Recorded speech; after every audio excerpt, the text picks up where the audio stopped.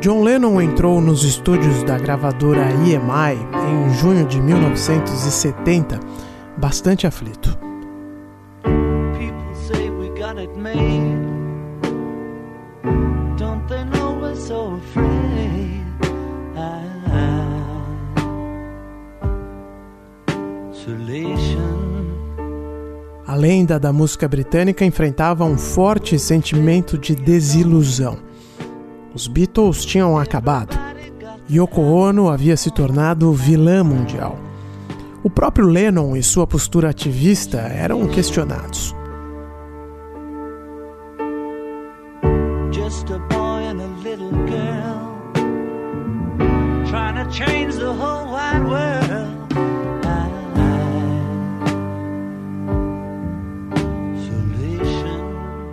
A estrofe que abre essa música, Isolation, que Lennon gravou naquele dia, reflete este momento. A composição é bastante clara, ainda que poética. As pessoas dizem que a gente chegou lá. Elas não sabem que estamos tão assustados? Isolamento.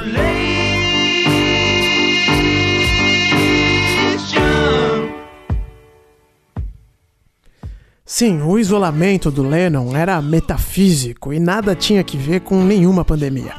Mas ainda assim, essa música acabou se tornando o meu hino dos tempos de coronavírus. Primeiro porque eu só fui conhecer a composição recentemente, já durante o confinamento. Segundo porque a mensagem em si condiz bastante com a situação que muitos de nós estamos enfrentando. Eu sei que diante da gravidade do momento, o que eu vou colocar aqui pode ser rapidamente classificado de white people problems.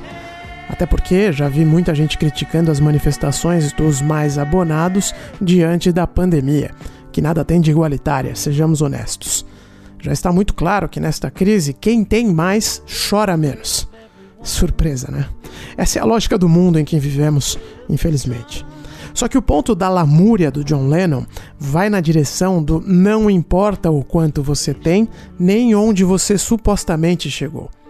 Tudo isso é menor, sobretudo quando estamos em isolamento. Tudo isso perde sentido diante da vulnerabilidade latente em todos nós.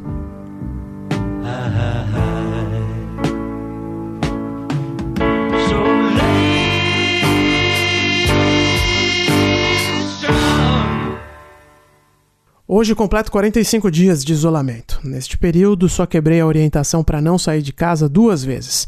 Fora as raras idas ao supermercado da esquina, é claro. Em ambos os casos, a quarentena ainda não era uma ordem oficial do governo por aqui. Mas durante todo este período, eu não pensei nenhuma vez em voltar ao Brasil. Acho que seria natural querer ficar perto da família e dos amigos em uma crise como essa. Vários conhecidos meus pensaram o mesmo. Alguns, de fato, voltaram. Mas por um motivo que eu ainda não sei exatamente bem qual é, certamente são vários, eu não cogitei essa possibilidade. E talvez a resposta venha neste programa. Um programa em que vamos nos debruçar nas dúvidas que vocês enviaram sobre a vida aqui na Inglaterra. Eu vou tentar o meu melhor para responder tudo, dentro das minhas experiências pessoais e, claro, visão de mundo. Eu sou Ulisses Neto e este é o podcast Londres Real, um programa semanal gravado direto da capital britânica. O assunto deste episódio é A Vida na Inglaterra, Parte 1.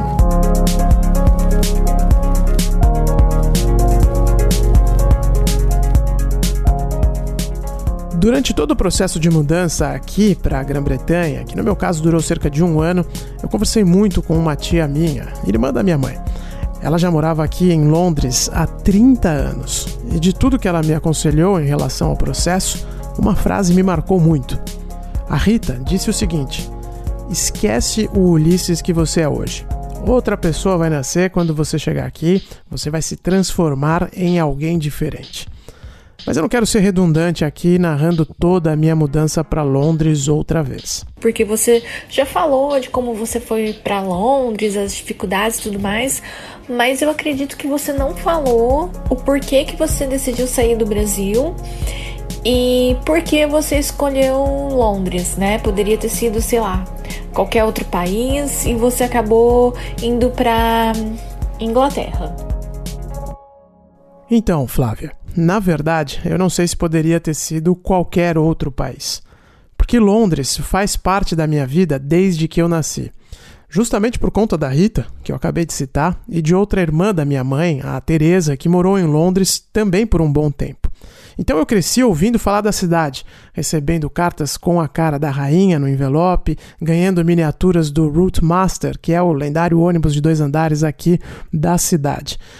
Mas foi na minha primeira viagem para a Europa que a vontade de morar em Londres bateu forte. Porque há uma distinção forte entre Londres e outras capitais europeias, ao meu ver.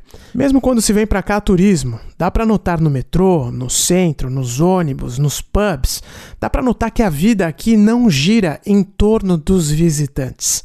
Londres tem a sua vida local muito acentuada, com literalmente gente do mundo todo andando pelas ruas da cidade.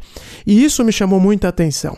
É um lugar em que imediatamente dá para se sentir local, porque é uma cidade do mundo. Então não importa qual versão do Ulisses te fala isso, se é a de antes de 2010 ou se é a atual. A Inglaterra sempre fez parte da minha vida e eu acho que não é difícil fazer parte da vida da Inglaterra uma vez que se muda para Londres. Pessoalmente, eu não me senti assim em nenhum outro lugar que eu visitei. Mas claro, talvez essa seja uma resposta subjetiva demais, eu não sei. Vamos ver se eu consigo ser um pouco mais objetivo. Eu queria saber qual seria o British Dream, o que motiva tantos brasileiros ou outras pessoas de nacionalidades diferentes a morar em Londres, a morar na Inglaterra. Eu posso falar do meu British Dream, no caso, né? Mas a verdade, Eloá, é que aqui não se fala exatamente nesses termos, né? Como é tão comum nos Estados Unidos, onde você mora. Embora exista sim um fator econômico muito forte por trás da decisão de grande parte das pessoas que vêm morar aqui. Os europeus que eu conheço, por exemplo, reclamam toda hora de Londres e frequentemente deixam claro que só estão aqui pela grana mesmo. Antes da pandemia, Londres tinha o chamado emprego pleno, que é a taxa de desocupação muito baixa, né? Onde praticamente todo mundo tem um emprego. Na prática, dava para chegar na cidade de manhã e já arrumar um emprego à noite. Fora isso, os salários são muito mais altos que na Espanha, Itália ou em Portugal, por exemplo. Mas também é verdade que se gasta muito mais. A língua é outro atrativo, porque na Alemanha não falta emprego, a renda também é alta, mas não é todo mundo que consegue aprender alemão. Eu, por exemplo, tentei desistir em menos de um mês. Agora, tem gente que vem para cá para estudar. Cambridge e Oxford são referências acadêmicas no planeta. Aqui em Londres também não faltam universidades de grande prestígio. Tem gente que vem para cá para se aproximar da arte. Esse é um assunto que eu já vou discutir melhor. Então, o que eu sinto é que na maioria das pessoas com quem eu me relaciono, elas vieram para cá para realizar algum sonho individual mesmo. O meu era trabalhar no mais alto nível possível, dentro de uma sociedade que não é necessariamente movida por dinheiro. E eu dei sorte, porque o normal para um imigrante é chegar aqui e ir se virando até conseguir o espaço na sua área dos sonhos. Eu já era jornalista quando cheguei em Londres, vim decidido a me manter na minha área e em 2 meses já estava fazendo freelance. Isso nos leva à pergunta do Fernando. Qual a maior dificuldade para se conseguir emprego aí, mesmo sendo graduado e qualificado? Qualificado eu não sei se eu era, viu, Fernando? Se a gente estiver falando num estrito senso da palavra. Mas enfim, eu era esforçado. E logo consegui me encaixar por aqui. Isso me permite responder a pergunta do Felipe, que também vai mais ou menos nessa linha. Eu gostaria de saber qual é a sua visão sobre o mercado de trabalho aí no Reino Unido. Como ingressam jovens, onde se enquadram os brasileiros, os imigrantes e até mesmo os europeus aí do outro lado do Canal da Mancha. Enfim, dá a sua visão sobre como é trabalhar aí na Terra da Rainha. Trabalho não falta em Londres. A dificuldade é conseguir uma posição bacana, dentro da área que você quer e com um salário legal. E para isso, a condição sine qua non é falar bem o inglês. Pode parecer óbvio, mas acreditem, eu conheço muita gente que chega aqui sem dominar a língua e aí pode esquecer. Só sobram aqueles trabalhos que a maioria não quer fazer. Cozinha, limpeza, entregas. O que muita gente faz é justamente começar nessas posições para melhorar o domínio da língua e aí subir para uma carreira dos sonhos, por exemplo. É algo muito comum e que dá certo sim. Eu já falava inglês quando mudei para cá. Quer dizer, eu achava que eu falava inglês. Porque uma coisa é a língua que a gente ouve na BBC, nas séries ou na televisão. Outra que é bastante diferente é a língua que se fala nas ruas de Londres. Well, do you want to do it? That depends. On what? On you, buying this caravan. Not the Rouge, but the Rose. It's not the same caravan. It's not the same five. It's twice the fucking size of the last one. Turkish, the five's twice the size. And my master needs a caravan. I like to look after me man. It's a fair deal. Take it. Mickey. Eu nunca vivi uma cena de filme do Guy Ritchie, mas era assim que eu me sentia no começo, não dava pra entender nada. Ligar para um call center era um verdadeiro drama nos meus primeiros meses na Inglaterra. Mas uma coisa que se aprende rápido por aqui é que os londrinos são muito bem educados e raramente vão tirar sarro do jeito que um estrangeiro fala. Só que no trabalho não tem muito perdão. Falar e entender corretamente é indispensável. E o que também ajuda muito é ter formação aqui na Inglaterra. Honestamente falando, o nosso país é periférico. Não adianta querer falar de USP, UNB ou FRJ com quem tem acesso ao Imperial College London. Se você estudar aqui, as chances de conseguir um emprego bom aumentam bastante. E isso pesa até para os europeus, na verdade. Antes do Brexit, Londres era uma espécie de incubadora para recém-formados. A pessoa se formava no país dela, seja na escola ou na universidade, e vinha ter o primeiro emprego por aqui. Estou falando dos europeus, é claro. Agora, a situação já começou a mudar um pouco, porque grande parte dos empregos na Inglaterra atualmente é formada pelo Zero Hour Contract, que é uma forma de contrato de trabalho em que o empregado nunca sabe exatamente quanto vai ganhar no final do mês. Em casos mais extremos, o empregador pode comunicar que vai precisar ou não do empregado na noite anterior, e o salário é pago por dia ou por hora trabalhada. No final do mês também, é verdade, mas a conta é feita dessa forma. Claro que isso deixa a pessoa numa situação vulnerável, mas como os salários em Londres são relativamente mais altos que na Europa, muita gente topa. Acontece que primeiro veio o Brexit, que muitos imigrantes europeus encararam como uma ofensa pessoal, e agora o coronavírus, né? Não sei se é verdade ou não, porque não existem estatísticas oficiais para sustentar essa afirmação, mas o BuzzFeed na Inglaterra divulgou um artigo algumas semanas atrás afirmando que ocorreu um Dunkirk ao reverso no final de março. Ou seja, houve um desembarque em massa no continente de imigrantes que não quiseram ficar em Londres durante a quarentena. O que para mim faz muito sentido, principalmente se você não tem a garantia de um rendimento bacana numa cidade onde o aluguel é estratosférico. Enfim, o resumo da história é que até antes da pandemia, Londres tinha muito emprego e salário decente para quem domina a língua, tem formação e está disposto a se comportar como os britânicos se comportam no meio de trabalho. Isso quer dizer, cumprir os horários, se dedicar às tarefas, não ficar de conversinha e por aí vai. A Mariana mandou mensagem dizendo o seguinte, né? A dúvida dela é: como está a situação de emprego por conta do Brexit? Acredita que as oportunidades continuarão as mesmas para imigrantes brasileiros e até para os europeus? A verdade, Mariana, é que agora o mundo entrou numa outra realidade e não dá para prever nada sobre o futuro. Só posso te falar sobre a situação até o começo de março deste ano. Até então, as fronteiras ainda estavam abertas para os europeus porque o país segue na fase de transição do Brexit. Na verdade, quando a pandemia acabar, isso também vai continuar. Mas são muitos os setores que dependem de mão de obra europeia para funcionar. Desde o futebol, passando por serviços, até chegar no campo mesmo. Eu não estou exagerando, existem agricultores que não estão conseguindo entregar a produção porque simplesmente não tem gente para fazer a colheita. Normalmente ela é realizada por trabalhadores do leste europeu. Londres, por sua vez, é um hub global. E essa cidade nunca vai conseguir operar na sua capacidade total sem imigrantes, sobretudo os europeus. Os grandes empregadores por aqui, do setor financeiro, do setor de serviços mais sofisticados, de educação, insistem que é preciso ter uma regra diferente para os europeus, porque eles são fundamentais para cá. A partir do ano que vem, os continentais vão precisar passar por um processo de imigração complicado, como nós, extracomunitários. Na prática, pode até ficar melhor para os brasileiros, porque as regras são um pouco menos rígidas agora para quem não é europeu. O sistema está sendo unificado. Mas o Covid-19 veio para virar o tabuleiro de cabeça para baixo, né? Então eu não me arrisco a prever mais nada. Não dá para saber se o mercado de trabalho vai ficar melhor ou pior para os europeus e para os extracomunitários depois que o Brexit estiver finalizado. Na verdade, não dá nem para saber se haverá mercado de trabalho depois de toda essa pandemia.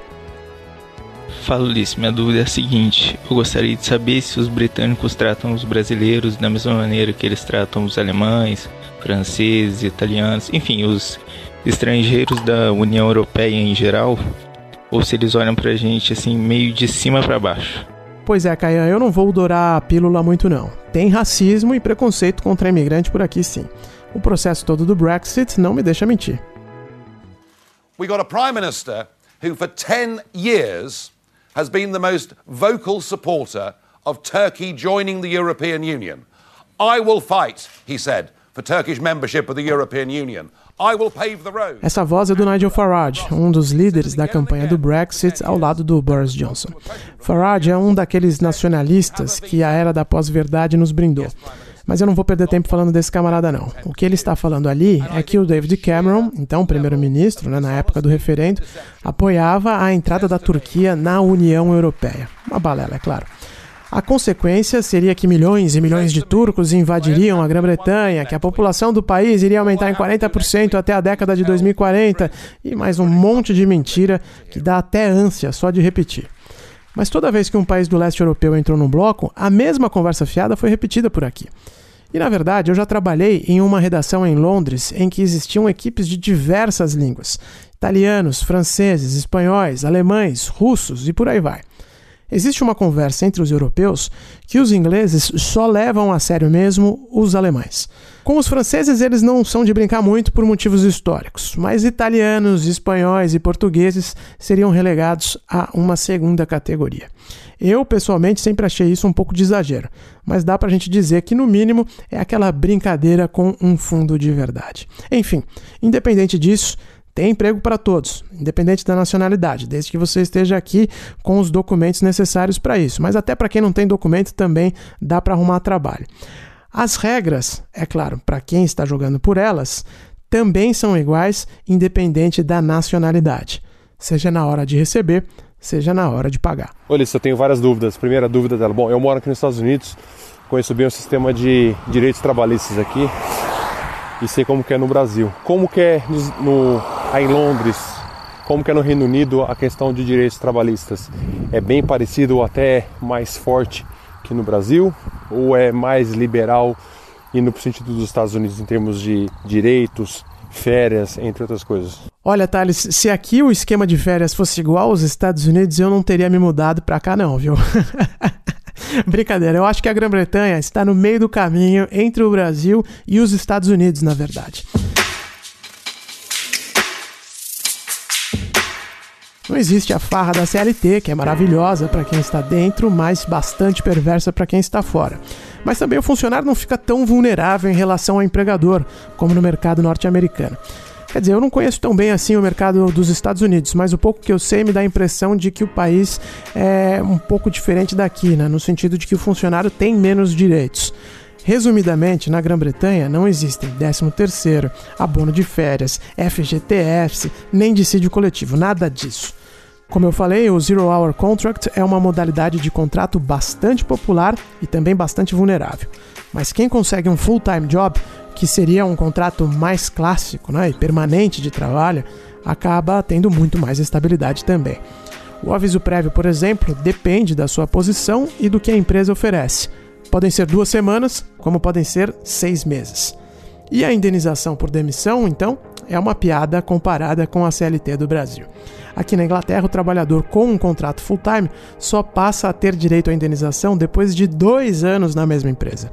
E varia também conforme a idade. Para quem tem até 22 anos, a indenização é meia semana de salário por ano trabalhado. Acima disso, até 41 anos de idade, uma semana inteira por cada ano trabalhado. Ou seja, um sujeito como eu, se for demitido depois de 4 anos de serviço, recebe o equivalente a 1 mês de salário, por exemplo. Existe um limite legal, então a indenização máxima possível hoje é de 16.140 libras. As férias também dependem do que o seu empregador oferece, mas normalmente são entre 20 e 25 dias úteis por ano. Uma diferença em relação ao Brasil é que aqui não pega bem tirar tudo de uma vez não, ninguém sai 25 dias úteis de férias de uma vez só. Normalmente o que se faz é ir quebrando aos poucos ao longo do ano. A diferença mais gritante mesmo, na minha opinião, não é essa. Gostaria de te perguntar, como cidadão, como morador aí da capital, como que é, dentro do tema do custo de vida, a questão da arrecadação dos impostos, se é parecido com o Brasil, se não é? Não, Lucas, não é nada parecido com o Brasil. Para o bem e também para o mal. Além da Jovem Pan, eu também trabalho para uma empresa aqui na Inglaterra. Eu tô com o meu último lerite aqui aberto, lamentavelmente, e eu posso te dizer que 33,03% do meu pagamento de abril foram deduzidos para pagar imposto de renda, contribuição, previdência pública e também sistema de saúde, além, é claro, também da contribuição para o plano de previdência privada, que é praticamente obrigatório por aqui. O imposto de renda na Inglaterra é escalonado, como no Brasil. Quem ganha de 0 a 12.500 libras não paga nada. A próxima faixa é de 12.501 até 50.000 libras, com 20% de imposto. Depois de 50.000 libras até 150.000, 40% de imposto. E acima disso, 45%. Mas se o imposto de renda é bem mais pesado que o brasileiro, sobretudo para quem ganha mais, como deveria ser, não existem tantas tributações cruzadas e em cima do consumo. Aqui, como na Europa, existe o VAT, que é o Imposto de Valor Agregado. Praticamente todos os produtos à venda incluem este imposto único de 20%, com exceções importantes para determinados alimentos e também bebidas.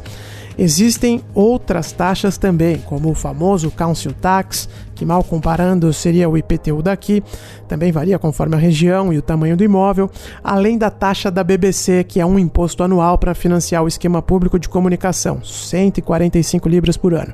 Agora, é esse dinheiro todo que se paga e muito na Grã-Bretanha que ajuda a sustentar o estado de bem-estar social invejável que se tem por aqui, mesmo depois de 10 anos dos conservadores no poder, em que eles fizeram o possível para desmontar o que dava.